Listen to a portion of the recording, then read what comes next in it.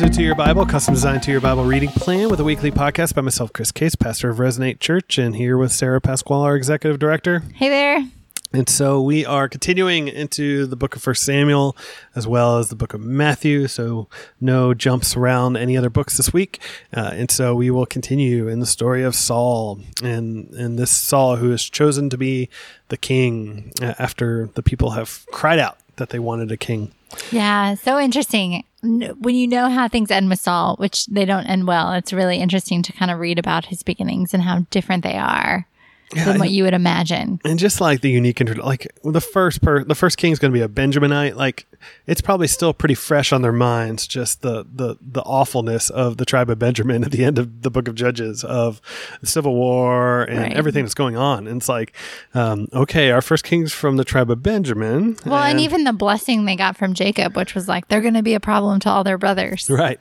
But he is tall. He does look the part. This is important. We get physical descriptions here. So something about him being tall is significant, which probably just looked like a king, but we're also going to see David have to fight a tall man later on in the storyline. And so that happens. But I think one of the most interesting details is that like he's looking for lost donkeys. And so it's like donkeys are stubborn, but they don't get lost. Like the fact that you're hurt, like this is a bad donkey owner at this point. And so it's just not looking great. And I think this is such a brilliant metaphor that Israel, who's been described by God, like God has described himself already to them, that he would be their shepherd and they would be like sheep. And not only that, but Moses himself was a shepherd. We're going to see David be a shepherd. We're going to see Jesus be a shepherd. Like all these sort of shepherd analogies. But what do we get? We get a donkey herder, and not a good one at that. And it's almost like the commentary of like, Israel, you should be like sheep in need of a good shepherd. But right now you're acting like a bunch of donkeys. And so I'm going to put this donkey herder over you until you're ready for the shepherd king. Yeah. And so it's and I think the other thing we can observe is that Saul is not very observant. He doesn't know much about God. Everybody knows about this guy who's a seer. Saul doesn't know who he is even. And then meets him and is like, oh, hey, have you heard of that guy? He doesn't even recognize him. So we know he's not a super observant guy, or not very aware of how God is at work. But yeah, he comes and ultimately gets anointed as king. It's super interesting because it doesn't feel like Samuel said a lot about kingship, but then suddenly just like kind of pours oil on him. And it's sort of like, here you go, whether you like it or not, Saul's going to be this king. And I kind of feel a little bit for Saul. He just kind of went out looking for donkeys, not looking to be a king, but he sort of comes back home with this. But before he comes back home, he's going to get this sort of unique supernatural confirmation by these three different signs about that he's to look out for, that it's very clear that he is going to be the king. Yeah, but I don't know that he's willing to fully embrace that calling yet. We even see through the fact that when his uncle's like, what happened? He doesn't say anything about being anointed king. He talks about meeting Samuel and his donkeys. And we'll see later, hiding behind the baggage. Like Saul's not ready to own the position and the role that God has given him. Yeah. And whether or not he deals with the Philistines right away, or it seems like a delay, all that I think is just driving home that Saul's like not really taking a whole lot of initiative right now. And not only that, but like he's given a lot of details to confirm, but then he seems to not really care quite as much about the details after the confirmation of him as king. And so Samuel's going to have to make this public proclamation of Saul as a king, because it seems like Saul's not taking the initiative to own it. But not only that, but he's hiding, and it's going to be so different than David, but he's hiding here. But Samuel rightfully is reminding him that Yahweh's really their king, but maybe there's hope. Samuel gives Saul the law. This is what kings do and kings don't do. And yeah, so there's a little bit of hope. Who knows? We're kind of waiting to see how this Saul guy is going to turn out. Okay. Maybe he'll do all right. And his first act as a king is a successful one, right? He slices up this oxen, sends it to all the tribes as a sort of like, hey, let's be united in this. And he unites the tribes and he delivers the Amorite threat, which is good. Right? Yeah. So let's pull back for a second and just compare Saul to Gideon. They both were not necessarily confident in what they were supposed to do. They both were called by God, and they were kind of given a role and a position that they did not feel equipped for. Saul lacks trust in God for it, though, and we see Gideon trust. And so I don't know, maybe Saul's defeat of the Ammonites is a form of trust in God, but I think that they start out similarly, but pretty quickly we see Gideon go one direction and trusting God, at least at the beginning, and Saul kind of never gets there. Yeah. We don't get the clear understanding that Saul is absolutely putting his full faith in Yahweh. Yahweh's the one who's truly initiating and winning the battles, all those kind of things. But Saul's the tallest. Saul's probably pretty mighty and wins a battle like you'd expect, just like all the other countries. But we're going to see where his faithlessness ultimately causes a whole lot of problems for him. Yeah. And so, it was a spirit that was working on Saul that caused him to want to go get these Ammonites, but we don't see any sort of heart change. We don't see inward conviction or transformation. We don't see Saul being jealous for God's glory or even exhibiting much love for his country or his people. He's just kind of doing what ends up on his heart to do. Yeah.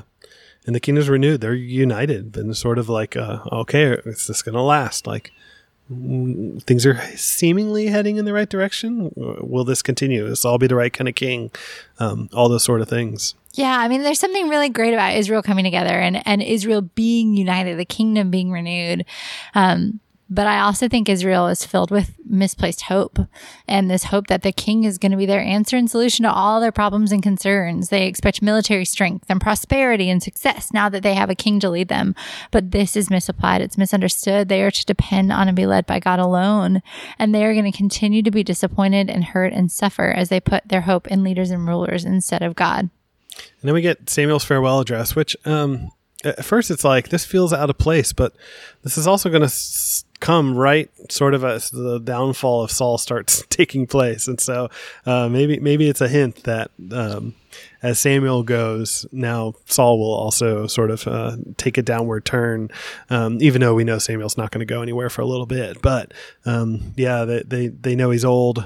And that's about all we know at this point of him. But he speaks this indictment against Israel at this point, where he's like, look, like, no, but they want a king to reign over you, and the Lord your God, when the Lord your God was your king. Like, he's pointing out, like, the Lord was already your king, but you still wanted a king. So you have this king that you've chosen, and it's who you asked for. And behold, the Lord put this king over you. So it's sort of pointing to the future of like, this is what you guys have asked for. And we're going to see it kind of play out how I thought you guys should have. And so, Yeah, I think there's a real emphasis on the faithfulness of God. We talk a lot about God's covenant. We talked about it last week, and we see God reiterating that he is faithful to Israel, and Israel is not faithful to him, but he will always be faithful to Israel no matter what. I do like a few lines of dialogue here where the Israelites admit, like, we have added to our sins this evil to ask for ourselves a king. Like, they own it. And Samuel's like absolutely sort of lovingly pastoral in his response. He says, do not be afraid. But he points out, you have done all this evil. He's like, yes, that is true. Yet, do not turn aside from following the Lord, but serve the Lord with all your heart. And I think those are encouraging words. Like, yes, you screwed up, but God's gracious. Walk in obedience, move forward. It'll be all right. And it will turn out okay. Like, God will raise up the right king. You messed this up, but God, it's not beyond the bounds of God ultimately correcting. And he's going to do that even before Saul dies. And so, it's really good. Yeah. So Saul goes... Oh, go ahead. Saul goes to fight with the Philistines. Yeah, this is great. He goes out to do what he's supposed to do. Yeah, but then he claims victory before they've actually won. Mission accomplished. But wait a minute, they're still fighting us. And we lost. Yeah. Everybody hide. Right. And not only that, but then there's sort of the wait for Samuel 7 days kind of teaching. And so it seems to have held over, at least in the timeline. But Saul doesn't seem to want to wait for the priest to come and do the thing that the priest does. Like, this is the job for the priest. They're going to be a nation of priests with priests in it, and the priests do the job of the sacrifice. And Saul seems to kind of have no regard for that. The same way people looked into the Ark of the Covenant, like, it's like, hold on, like, we have a holy God who has set up these ways that we should operate, and we have priests who represent those people of God. Like, follow what Yahweh has asked you to do, and he just doesn't do it. Yeah. It's this transition from Samuel's speech, which is really moving. Israel's repenting and saying, help us. And then Saul just really doesn't even seem impacted by it. And he just kind of goes on with his life as it was before, continues to try to go into battle and figure stuff out on his own. And then doesn't have any kind of turning to God and is like, oh, Samuel didn't show up. I guess I'll do this thing. Yep. And missing out. We have not once seen Saul submit to God or seek to honor God in what he's doing. Yep. And we get a little bit of information about sort of the current state of weapons technology as well, which is important to know. The Philistines, as well as the Phoenicians, which are the other coastal group, like because of trade and because of where they're at, like metalwork and stuff like that, they were always ahead of Israel. And so the group that was always like just in terms of their weaponry behind most other countries was always Israel. Now that speaks to Yahweh's victories when they would do win, but the Philistines were way more advanced as a people in terms of what they had and what they could use, and they stopped Israel from ever making metal at this point or to do blacksmith work. And so that makes those victories that Israel's about to have over them that much more significant. Yeah. So New Testament, we're picking up mid-parables here. And so we get the parable of the hidden treasure. Now, like I hope you've noticed, we've had a few hidden things up to this point. Seed that was put into the ground, mustard seed that was put into the ground, yeast that was put into hidden in the flour, and now treasure that is in the ground. Now, it's important to note as you sort of read parables, and we're going to see this as parables continue, not just this section, like often the man, or the woman in the story, the main character, is often presented as God. And we've seen that already in the number of the parables that we've seen. And the question is that still true here? And it's interesting because I think there's ways that you can absolutely read the parable of the hidden treasure. And I think it's still faithful to the text to read it as like, we are the ones who have not by any sort of special magic on our own, but found the gospel because Jesus has shown it to us. And following Jesus, that kingdom, that good news is so good that we should be willing to sell everything, whatever we want, for that. It's worth it. Having Jesus, having the kingdom, it's always worth it. But I also wonder, giving to that idea that there's also often multiple layers at play, that if Jesus is referencing Ezekiel 16 or something along those lines here, because in that story, you have God's people, or sort of the remnant of God's people, that is tossed into an open field. And then God is sort of coming along and he finds it. And at that point, he's willing, at cost to himself, restore his people. And I wonder if that's sort of the picture here, that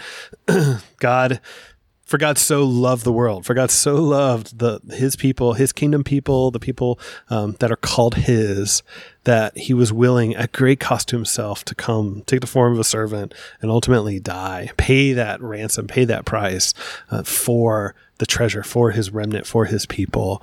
And that God is really the treasure finder, which if we are to act like God, we would do for the sake of the kingdom as well. And so I think the application, but I think that there's that deep picture, because Ezekiel 16 also speaks about adornment and jewels and stuff like that. So the very next story where it's like somebody who is willing to sell everything for this jewel, for the adornment. I think it has overlap to Ezekiel passage as well, with the same thing, the sort of idea that God was willing to spend everything, his only son, in order to redeem his people. And so, I think it's so interesting. Yeah. So we can see and interpret this in two different ways.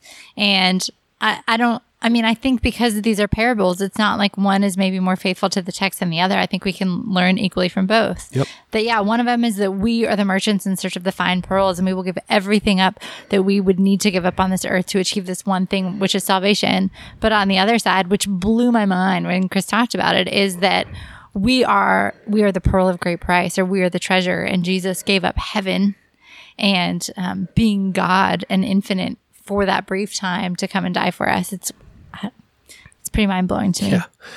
Yeah. And then we get this kind of parable of the net, which is interesting because we just saw 2 parables of the kingdom and then a larger teaching around weeds and tares and wheat and all these things being caught together, and eventually the angels who would have to actually parse out the harvest. And then we get these 2 little tiny parables plus this parable of the net, which has to do with collecting these things, separating them out, and ultimately the angels being the ones who have to make that decision. And I think it's such a parallel story, the sort of connection here. And not only that, but we get another Ezekiel 47 talks about the end of the age where there would be these fish, and the fish are actually representing both the Jews and the Gentiles. The Gentiles are being caught in this net as well at the end of the age, and that there would be those who would be sorted, but it's a Gentile promise specific idea here. And then there's connections to the furnace, and that is a connection to Abraham and Sarah again, because that's the first time we see that, which there's a whole law of first occurrence, all these kind of things. Like, there's so many little pieces to connect all these stories that there's not even there's not even the time to go through in right now. But I think there's such this idea of what the kingdom's like, what God is doing in coming to buy, to purchase this field, to purchase this land, and that there's a future trajectory we're on where both the good and the bad and the evil and those of the kingdom are coexisting, and it's going to be hard, but persevere. Like, you are worth it. God has done this work on your behalf, so keep at it and seek to think beyond Israel, to think through the Gentiles, to think through those that are outside the fold, which I think is what is a little bit at hand here with the Ezekiel 47 passage. And then we get the statement about new and old treasures, which if my interpretation around the soils is correct, that Jesus is ultimately saying, look, you the people that I speak in parables so that people keep wanting to wrestle and dive in and understand more of who God is, and is willing to spend time in his word, spend time in prayer, all those sort of things. And then I think there's this idea that, like, look, every time you go to the storehouse, because it talks about disciples, the disciples here are not the kingdom of God is like, or something like that. It says disciples are like, and they're the ones who go into storehouses and find old and new. And I think even dealing with these parables, we're going to find an Old Testament principle to explain a new covenant idea. And so I think that's what we do. We go into the storehouses to go, okay, like, there's this Old Testament teaching that explains this beautiful New Testament idea of who Jesus is, and we pull out the old and the new at the same time. Yeah, I think looking back at the parables, there are ways that we can read it and interpret it and how it applies to us in our lives, but there's also just as many ways that we can read it and look at it and figure out who Jesus was and what role he played really in our salvation. And so, like I said last week, I feel like I've hardly even scratched the surface of the parables, but there's so much more to be gained and to learn from continuing to study and reflect and meditate on them, because there's so many different ways we can read it and interpret it. Yep. So they're so rich, and we're going to get more of them. Matthew's got more coming, but they are rich and important, and stuff that time and time again you can return to, and you will not exhaust the wealth of riches that you might be able to find. Yeah. So then Jesus heads to Nazareth, where he's from, and he does these great works, and people are astonished and they're impressed, but they still reject him because they know him and they know his mom and they know his brothers. Yeah. We get less details here from Matthew than we get in other gospel writers, but we do get even another Ezekiel reference, the sort of idea that the prophet's not welcome in their hometown idea. And yeah, they've all these people that have grown up with him as sort of regular Jesus in many ways, they're sort of like, all right, who are you? Like, where are you getting this authority from? And they're really challenged by it. Yeah, I find that we continue to see throughout Matthew, nobody's really denying what he's doing or that he has power or influence or speaks with authority. They just are rejecting from where it's coming, or not willing to acknowledge that it may be coming from God. Yep. And we get John the Baptist being killed here. Herod's definitely violating some relational rules, and John calls him out for it. And it's kind of sad that you have, like, what Jesus just called, the person Jesus just called, like, the greatest born of a woman. They sort of dies in this sort of sordid, sexual, weird kind of perversion that Herod and his family are involved in. It's just highlighting the brokenness of the world that the man Jesus held up as like one of the greatest prophets of all time is just beheaded over a birthday wish.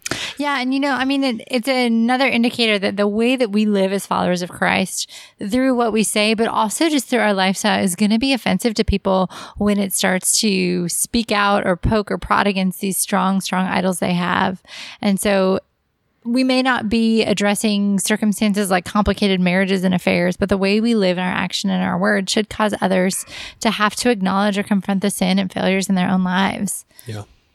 And Jesus seems sad. He goes away to a desolate place. There's some emotions on display. It's like he's grieved over the loss of John, his cousin. It's definitely a moment for Jesus, but he can't get away for very long. Everybody follows him. Yeah, and he has compassion on them. Yeah, he does. And they're in a desolate place. There's not a lot of places around there to get any food, which is still true to this day. He actually tells his people, like, you give them something to eat. And as if Jesus is the miracle worker, but his disciples, they're the distributors of the food. They're the distributors of the manna of what Jesus has to give them. And remember, our initial primers is a whole lot of numbers things. So like 1 is certainly a representative of God. 2 often is a representative of the commandments, the laws, the 2 tablets. 3 is often connected to the Trinity. It's kind of a number of wholeness or community in some ways. 4 is often represented with the Gentiles for the 4 directions on the map. 5 is like the Torah.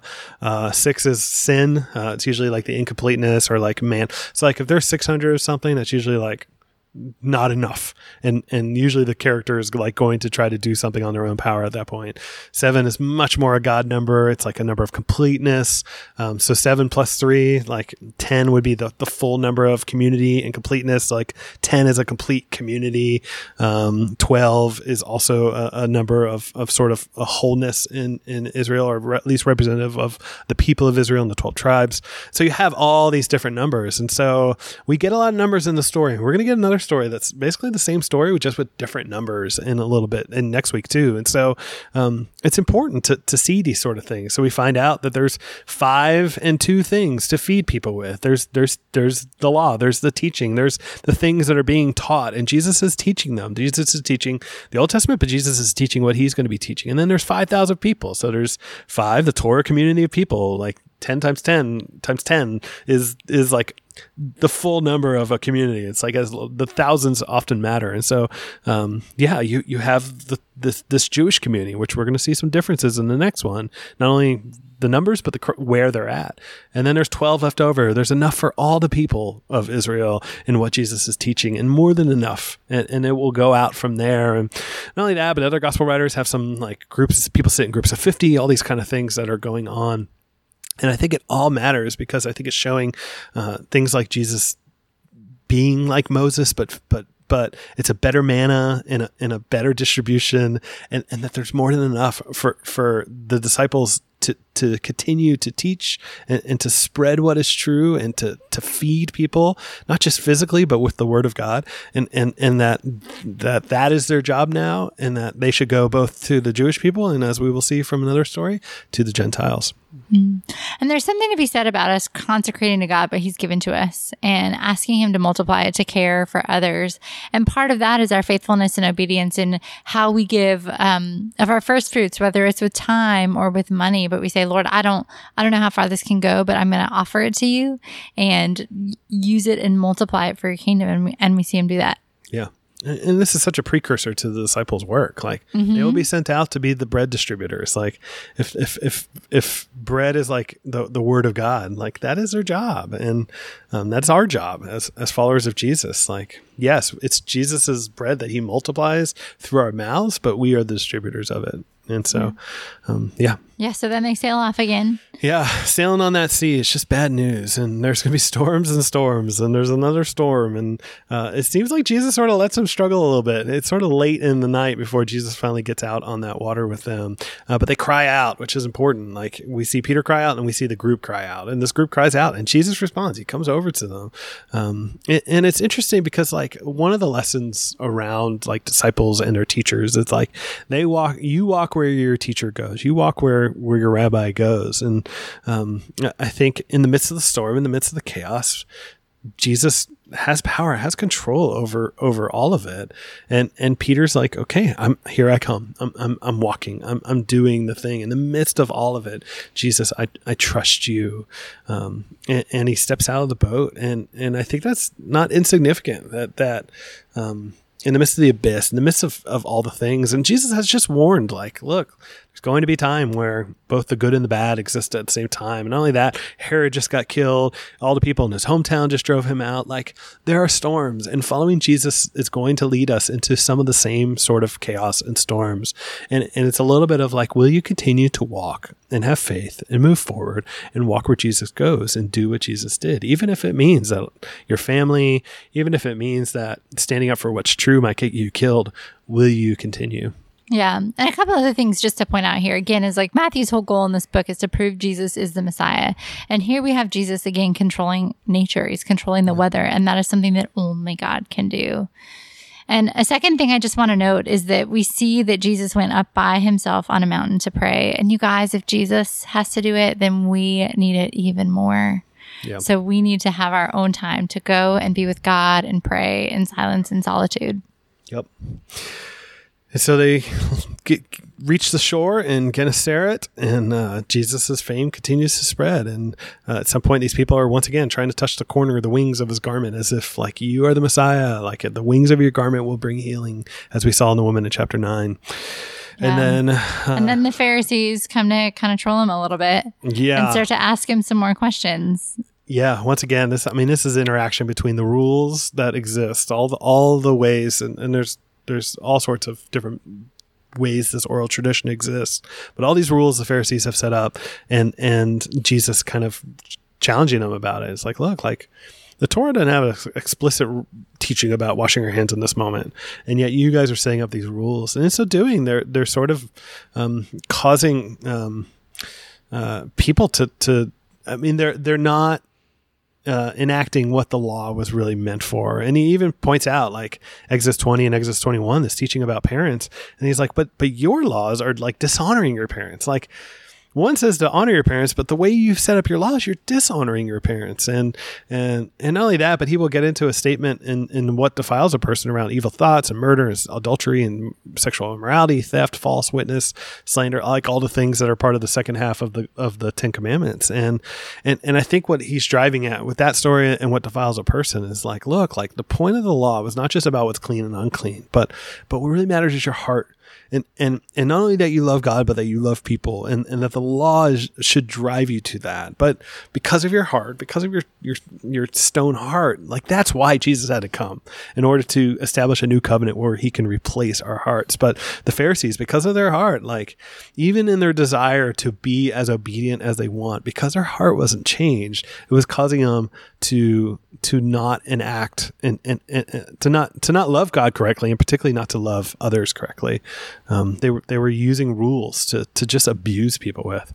Yeah, I mean, to create tons of burdens on these people, especially the poor and the marginalized. And that's not an easy yoke.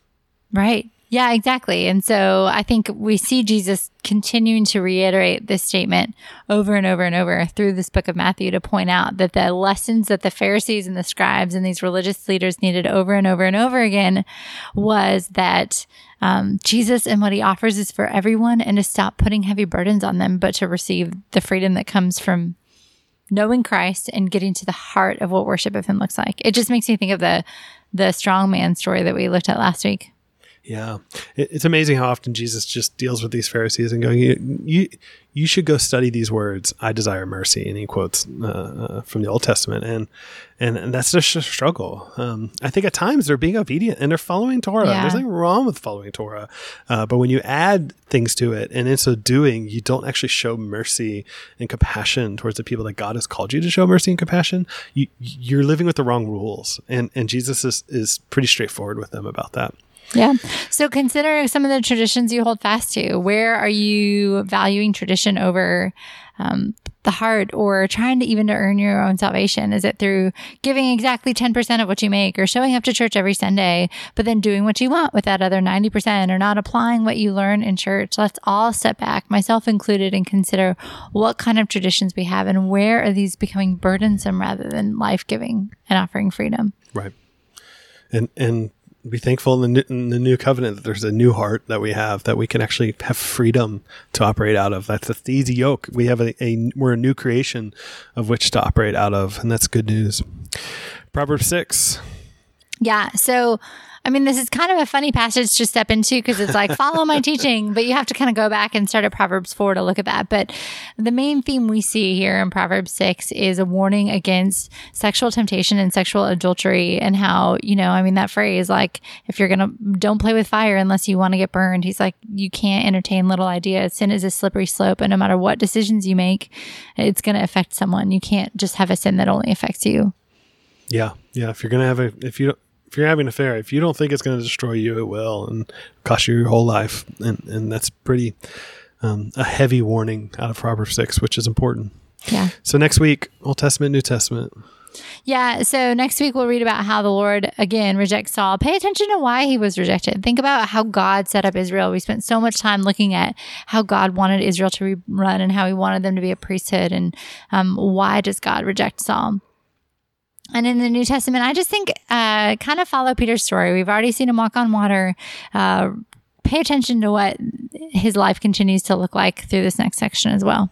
Yeah, and for me, watch David's actions compared to Saul's start. I mean, David, it's definitely presented as different. But also, when David first gets out there to the field where the battle is with Goliath, and he hears Goliath speak, his response there, I think, is pretty telling for like why David is who David is, and what his priorities are. Even though David's going to have his plenty of mistakes in his life, particularly as he gets older.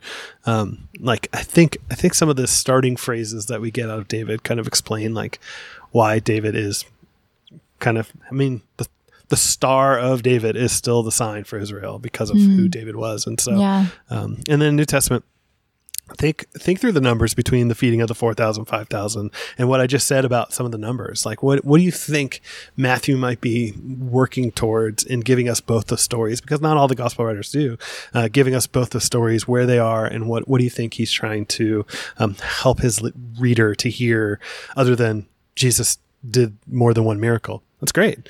But why tell these two stories? And so I think that matters. But that's it for this time. Thanks, y'all. Thank you. Bye.